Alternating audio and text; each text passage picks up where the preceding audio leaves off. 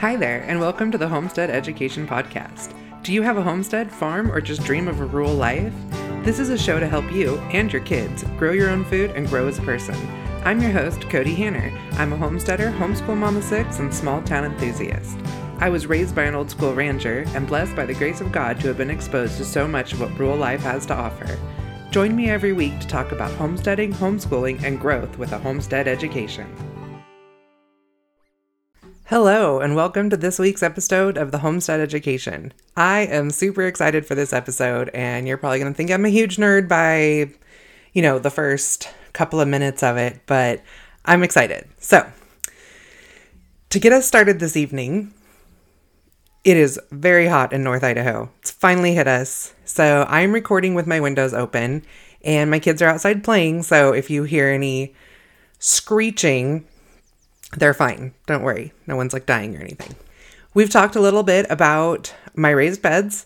You're probably starting to be like, enough with these raised beds that you're probably never going to build, but they are all done and we are getting the dirt this week. My husband just got detained today, so he wasn't able to go pick it up for me. So hopefully tomorrow.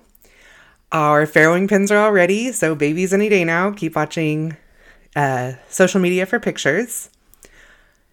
The family spent the whole weekend out in the yard. It was great. The kids had so much fun. Our yard is so clean because I kind of do this thing where I say, okay, an hour of weeding and then an hour of play. They were so worn out, but my yard looked great. I had to write the whole time, but I did it out on the patio and it was just so nice to be outside, the fresh air. I was so alert all day. Didn't have to caffeine overload to stay nice and locked in on my work. I was loving it. This week, the topic, depredation on the homestead or predators on the homestead, was not actually my original topic. I have a calendar. Nobody sees my schedule but me, but I'm kind of a schedule follower. So when I decided to change topics, it kind of bothered me. However, I've been working on my curriculum, the second version of Homestead Science, the Introduction to Homestead Science for middle school and high schoolers. And I needed to do some research on predators, and I came across the book Encyclopedia of Predators, and I was completely engrossed in this book. I will link it in the show notes. Hopefully somebody else will get something out of it like I have, but I was so sucked in. In fact, I missed almost a whole day of writing because I was so busy just reading this book. And that's because the topic of depredation really calls to me. And I'll tell you why in a minute. Anyways, though, if you happen to be a mind reader and were patiently awaiting my episode topic of homeschooling a reluctant learner, bribe them with ice cream until my future episode, and maybe I'll get to that another day and not go off the rails and do something on depredation again. Anyways, depredation is, when I looked up the definition of it, it is attacking or plundering. And I was actually a little surprised by that because one thing that I've always known about depredation is that attacking is kind of the last ditch effort. So I came up with my own definition, which is the prevention and control of predators, usually as an agricultural necessity. So, my history with depredation. I have gotten more than one sideways look when I say that depredation calls to me or that it's near to my heart, especially when most people kind of associate it with dead livestock. So, let me preface that a little bit. My parents were big game hunters. In fact, they were kind of well known in some of those circles, like in the 80s and that time frame. And my dad loved hunting. What was most near and dear to his heart, though, was hunting wild pigs.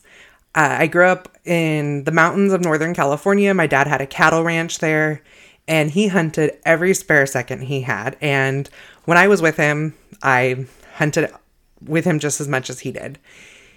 The pig hunting is something that I don't even know how to describe it sometimes. I've done a lot of hunting in my life, and the adrenaline that comes with pig hunting it's amazing. I I guess I can understand why some people skydive, which you would never see me jumping out of a plane, but I think there's a lot of people that you would never see pig hunting. So I think we're even on that one. When my dad retired, he sold his sandblasting company and he opened a hunting guide business. And actually one of his first contracts was for doing depredation of wild pigs on a big ranch that had vineyards, because these pigs can just be super detrimental to vineyards. And some of the hogs we got off there we got a boar that probably was pushing 500 or 600 pounds. And that's a safety to workers at that point as well, to have a wild animal of that size potentially getting spooked when they're working the vineyards. So this was when I was about 20.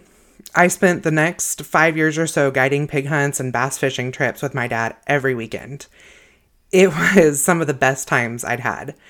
And when I went back to college, the times I spent with my dad kind of became the topic of many of my writing assignments, both fictional and research. I guess not fictional. I wrote a few stories that highlighted my dad.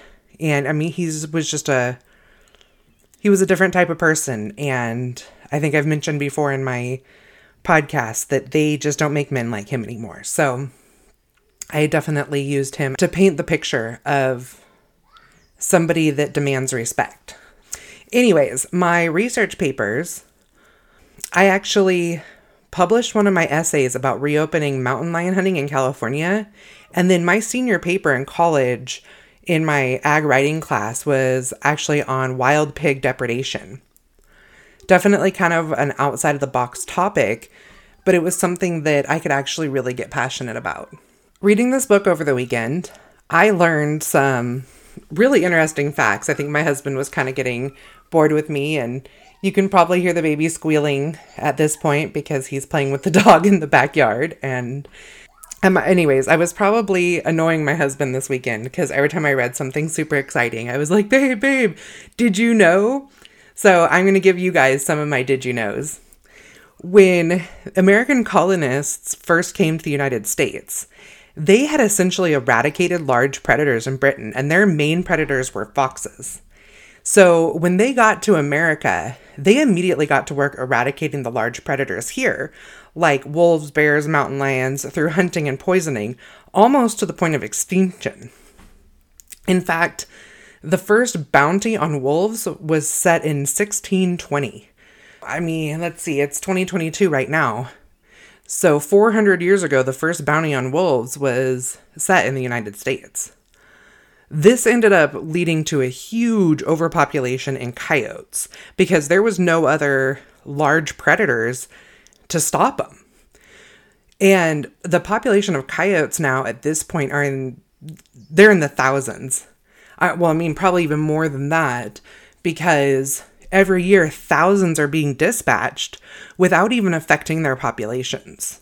Overpopulation is something that has to be addressed, not just with coyotes, but with some other animals.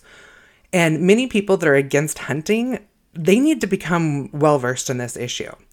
Because with the reduction in predators, and this includes human hunting regulations, there are places that have had issues with overpopulation of deer and other prey animals, and this ends up causing starvation and disease. Even with fish and game biologists' suggestions and fish and game controls, overpopulation is still something that they are constantly trying to balance. In the early 1900s, conservationists like Theodore Roosevelt, our president, who was an avid hunter, and the Sierra Club started pushing for regulations on the control of these predators in a more sustainable way, and actually protecting some of them against hunting so that the large predators could repopulate and start balancing out some of these overpopulations and underpopulations. Why is depredation a thing today? It's because people have expanded into their territory, and it's as simple as that. People have animals as pets and livestock for agriculture, and something that a lot of people don't realize is predators are also considered deer and birds that can be destructive to crops. That's actually how I got my start, was with the pigs who are actually omnivores destroying vineyards that can take years to start producing. And I'm not talking about a little rooting, which is what the pigs do with their nose and dig up the dirt. This is actually herds of a couple hundred pigs taking out acres of crops in one night. We've also had in the past had contracts on pigs that were eating lambs during lambing season. Wild pigs are a much bigger problem than a lot of people realize, especially if they don't live in an area that I guess they're not native to anywhere, but where their populations are expanding. And they're coming into areas that haven't had pigs before. Now, these animals, they don't know any different. A wild deer versus a sheep in a field is no different to a coyote, except for one's in a fence and a little easier to catch. They are doing what is natural to them. We have to find ways of mitigating that is not just eradication. Let's go over some types of predators because there's a lot. And the first type is canines, which includes wolves, coyotes, and foxes. The next is felines, and that's mountain lions or cougars, bobcats, panther, lynx, ocelots. Bears, there's grizzly bears, black bears, brown bears, the Kodiak brown bear, which is actually what I was named after, Cody. A lot of people think it was like Cody, Wyoming or something, but no, my parents went bear hunting on the Kodiak Islands, and that is how I got my name. And polar bears. Then there's the weasels, which include wolverines, fishers, badgers, weasels, of course, minks and martens, raccoons, skunks, possums, which possums are immune to Lyme disease and eat ticks, so they're kind of good as long as you can keep them out of your chickens. Domestic and feral animals, which include dogs, cats, and pigs. We've already covered pigs a lot, but dogs and cats can actually be huge predators on homesteads. Not necessarily like your own dogs, but like neighbor dogs coming in and attacking livestock or even feral dogs. It's an issue. The next one are birds, usually the predator birds like hawks, eagles, owls. But when it comes to crops, really all birds are an issue, especially some of the grains. And then there's, deer, elk, moose, rabbits. Those are all detrimental to crops. So at this point, we're actually going to get into talking about depredation. There are two categories, lethal and non-lethal. And really, you want to try for non-lethal options first and layering a few of those before turning to the lethal options. However, lethal is still a very solid option, especially when dealing with overpopulated animals like coyotes and wild pigs. So examples of some non-lethal are fencing. There's tons of different types of fencing, and it really just depends on how much of an investment you want to make and what type of animals you're trying to contain. So with chickens, you definitely just want to have them completely contained at night. Make sure they are locked up.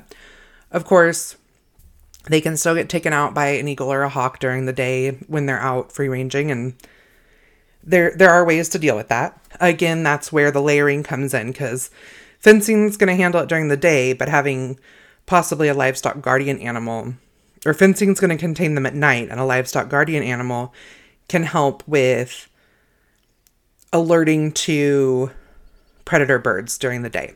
But I'm skipping ahead a little bit. With fencing, there's a couple different types that will help with depredation. If you have goats or sheep, you're probably doing some pretty secure fencing anyways. But an option is adding the hot wire along the top, which will deter coyotes and animals like that kind of have to climb the fence as they jump over. Another one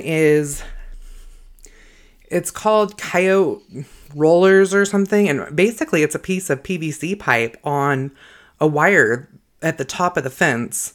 So when the wire goes through the PVC pipe. So when the coyote tries to climb up it, they actually hit it and it rolls and it knocks them back down.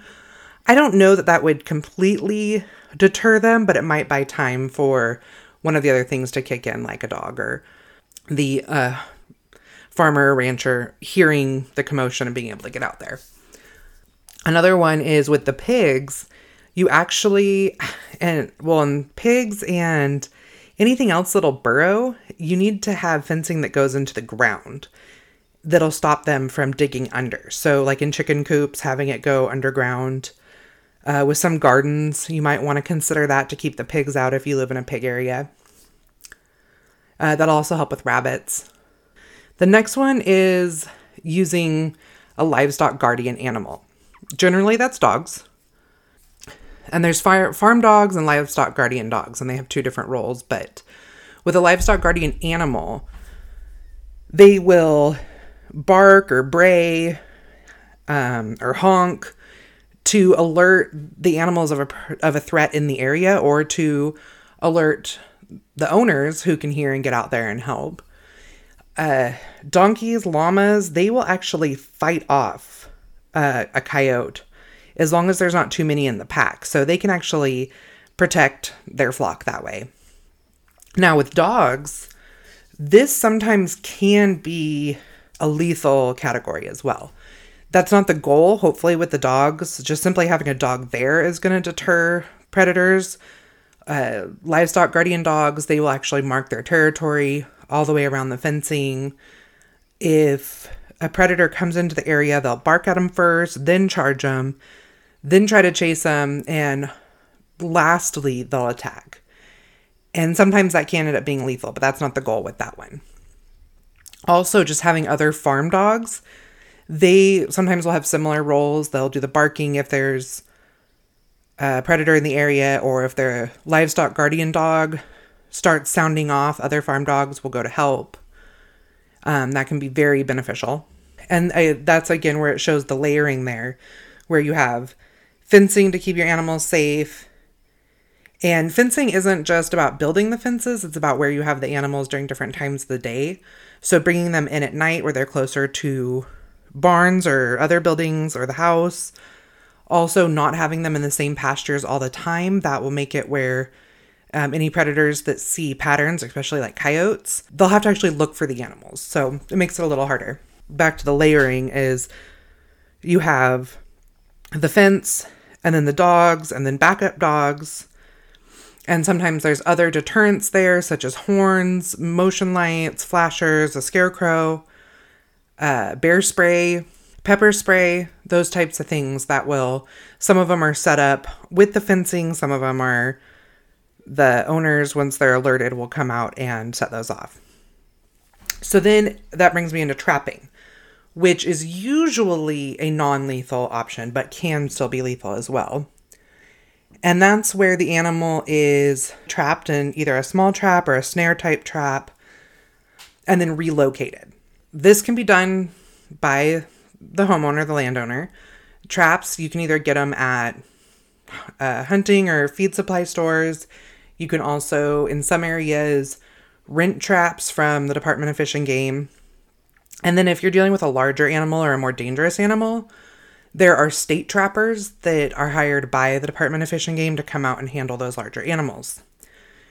Again, this is supposed to be a non-lethal. Sometimes the animals get injured in the traps. Sometimes once you catch them, you see that they're diseased or extremely aggressive, and sometimes lethal options need to be used. Then that brings me into actual lethal options. Now, the first one is hunting. Any hunting is regulated by the states, and that is so that we can help with that population control, which is to, they offer more tags or permits to be able to hunt additional animals if there's more animals, or they reduce the number of tags that they sell if the animal populations are starting to reduce. And sometimes that can change from year to year, just based completely on food sources and how cold the winters were and things like that. If there's a depredation or a predator issue, then at that point, landowners can reach out to the Department of Fish and Game, and they can get additional permits called depredation permits that allow for additional hunting. This type of depredation, the meat is usually eaten by the landowner or can be donated. There's a lot of programs for donating deer meat and other common meats that are eaten to food banks.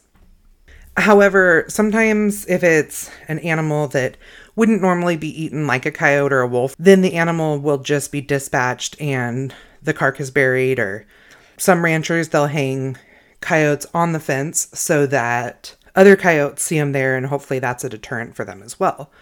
Sometimes the tails of these animals or the hides need to be turned into the Department of Fish and Game as part of their tracking method. Another lethal one is poison. Now, you have to be careful with this one, because if your livestock guardians can get to the poison, or if you're using the poisons in the barn for rodents and you have barn cats, you have to be really careful with that one. However, there are ones that are placed outside of fencing or have certain baits. I don't really like the idea of poisons, but they do work. With the laws and regulations, I covered that a little bit when talking about the hunting. However, pretty much with any form of depredation, it needs to be ran through the Department of Fish and Game, for the most part. Now, with fencing, most people think, well, it's just a fence, but there are places where there's like deer migrations where the deer need to actually be able to get under the fence or over the fence. So it can't be a certain level, or they can't be permanent fencing, so they can be taken down during migration times. Anything that involves like trapping of the larger animals, the hunting, the dispatching, the poisoning, that all needs to be permitted through the Department of Fish and Game most of the time. It's important to look at your local state laws and see what is allowed, because it might be different in every state. And I'm going on the states that I've lived in. And however, it's an emergency situation. You go out and there's an animal in the middle of attacking your animals or trying to attack you. Go ahead and dispatch it, usually however you see fit, and then contact the Department of Fish and Game. I know in the area that I live in, grizzlies are a federally protected species, and pretty much they have to be attacking a human for it to be okay for them to be killed, and you still need to contact Fish and Game. Keep their records and do research of, animal movement areas in your area and things like that. So it's really important to just keep in touch with them on any of the major depredation things that you're doing. If you have an animal that is continuously attacking your stock and you have used all of these methods and you're still not able to stop that, this is when you definitely get like the game warden involved. They might be called something different in your state. Like I call it Department of Fish and Game. I think in some states it's Game and Fish or Department of Wildlife. Basically, you get in touch with them and they'll come out, and that's when they get the trappers involved, or they'll end up dispatching an animal. When you're doing this and you're having them come out and check, if possible, don't touch it, because they need to be able to investigate. Now, for your safety, if there's a wild animal on your property, be careful. You don't want to get attacked. They carry all sorts of diseases, including rabies. So just be really careful and call the authorities when necessary. What attacked your animal? This is a huge topic. Like I said, it's basically a crime scene investigation. Now, this isn't a full guide because there are tons of variables and regional considerations, and there's lots of resources out there, like the book that I mentioned and state resources online. But I'd like to give you some things to look at and note for your further research, or when you're reporting it to state wildlife. First of all, what size animal did they kill of yours? A fox probably didn't take down one of your cows. And unless like the whole side of your chicken coop was ripped off, it probably wasn't a bear that slipped through the loose board on your chicken coop. Now, if there's wing marks or a missing bird, it was probably a hawk or an eagle.